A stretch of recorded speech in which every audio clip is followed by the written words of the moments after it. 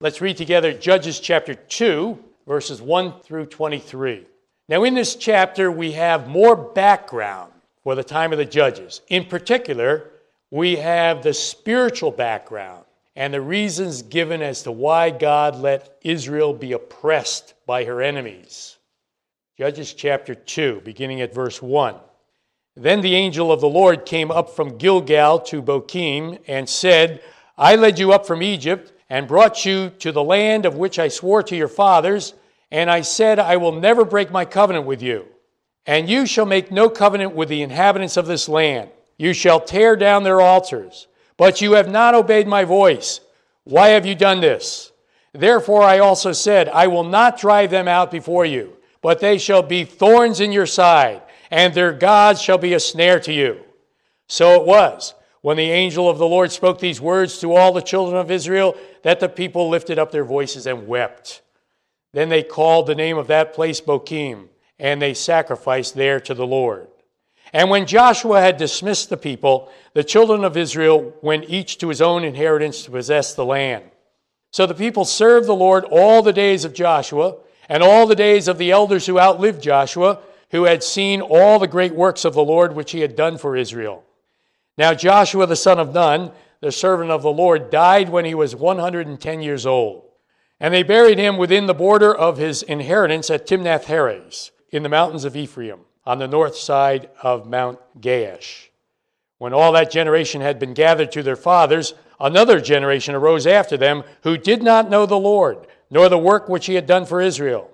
Then the children of Israel did evil in the sight of the Lord and served the Baals. And they forsook the Lord God of their fathers, who had brought them out of the land of Egypt. And they followed other gods from among the gods of the people who were all around them. And they bowed down to them, and they provoked the Lord to anger.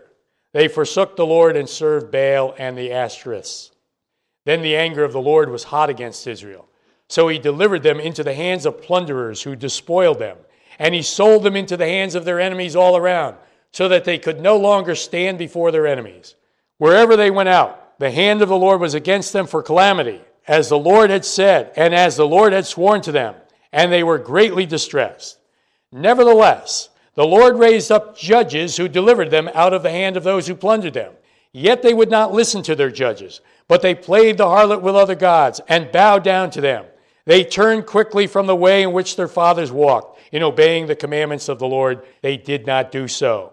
And when the Lord raised up judges for them, the Lord was with the judge and delivered them out of the hand of their enemies all the days of the judge.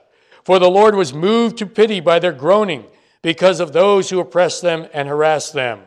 And it came to pass when the judge was dead that they reverted and behaved more corruptly than their fathers by following other gods to serve them and bow down to them. They did not cease from their own doings nor from their stubborn way. Then the anger of the Lord was hot against Israel, and he said, because this nation has transgressed my covenant which I commanded their fathers and has not heeded my voice, I also will no longer drive out before them any of the nations which Joshua left when he died, so that through them I may test Israel, whether they will keep the ways of the Lord to walk in them as their fathers kept them or not. Therefore the Lord left those nations without driving them out immediately, nor did he deliver them into the hand of Joshua. Let's begin our study of Judges chapter 2 with some background notes. Judges chapter 1 gives us the political background of the period of the Judges.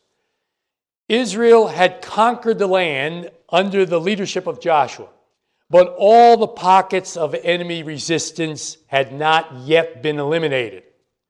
The land had been divided up between the 12 tribes of Israel, and now each tribe had the responsibility to fully conquer and occupy its respective territory. God did not want his people contaminated by the idolatry and immorality of the Canaanites. But we see in Judges chapter 1 that the various tribes could not and would not fully drive out the enemy. God had promised Israel that if they would obey him in this matter, Israel would never have to suffer defeat. But the children of Israel did not fully obey the Lord. And throughout the time of the Judges, Israel never finished the job of fully conquering and occupying the land. So here in Judges chapter 2, we see that because of this disobedience, God permitted the surrounding nations to come in and oppress Israel, as we see there in verses 14 and 15. This chapter then gives us the spiritual background of the period of the Judges. Now, in the first part of the chapter, it almost looks like Israel was about to get its act together. They wept when the angel of the Lord confronted them with their disobedience, as we see there in verse 4. And they sacrificed to the Lord, as we see there in verse 5. But when Joshua died, the people forsook the Lord and served the gods of the land. And this continued throughout the period of the Judges. When God would raise up a judge, there would be a temporary time of spiritual recovery. But when the judge died, they would revert to their old ways, as we see there in verses 18 and 19. Well, a lot more we could add for background, but we need to move on now to our doctrinal or teaching points. So, doctrinal point number 1. There are 7 sin cycles in the book of Judges. There are 7 sin cycles in the book of Judges. Here in Judges chapter 2, we have the typical cycle given that Israel went through 7 times during the time of the Judges. It's a 5-step cycle, and it could be called the sin cycle. In step 1, the people would sin by rebelling against the Lord. In step 2, the Lord would allow one of the enemies of Israel to gain control and plunder and oppress Israel. In step 3, the people would cry out to the Lord because of the oppression, and the Lord would hear. In step 4, the Lord would raise up a judge and deliver the people from their enemies. In step 5, there would be a measure of rest and revival as long as that judge was alive. But as soon as that judge died, the people would resort to their old ways and the cycle would repeat itself. In the book of Judges, there are 7 such cycles, beginning in chapter 3. Now, if you like alliteration, you could outline the 5-step cycle with either S's or R's. Step 1 would be sin or rebellion. Step number 2 would be servitude or retribution. Step 3, supplication or repentance. Step number 4 would be salvation or restoration. And step number 5 would be silence or rest as long as the judge was alive and ruling. So that's doctrinal point number 1. There are 7 sin cycles in the book of Judges. Doctrinal or teaching point number 2. There can be sin cycles in the lives of believers. There can be sin cycles in the lives of believers. The sin cycle that Israel went through again and again during the times of the Judges can also take place in the life of a believer. It doesn't have to, but it will take place if we wander away from the Lord. The Lord will bring discipline into our lives. When we repent and cry out to the Lord, He brings deliverance and restoration to our lives.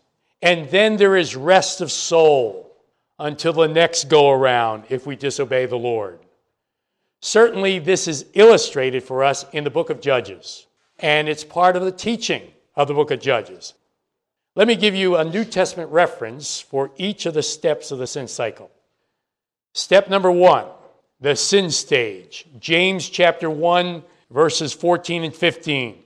But each one is tempted when he is drawn away by his own desires and enticed.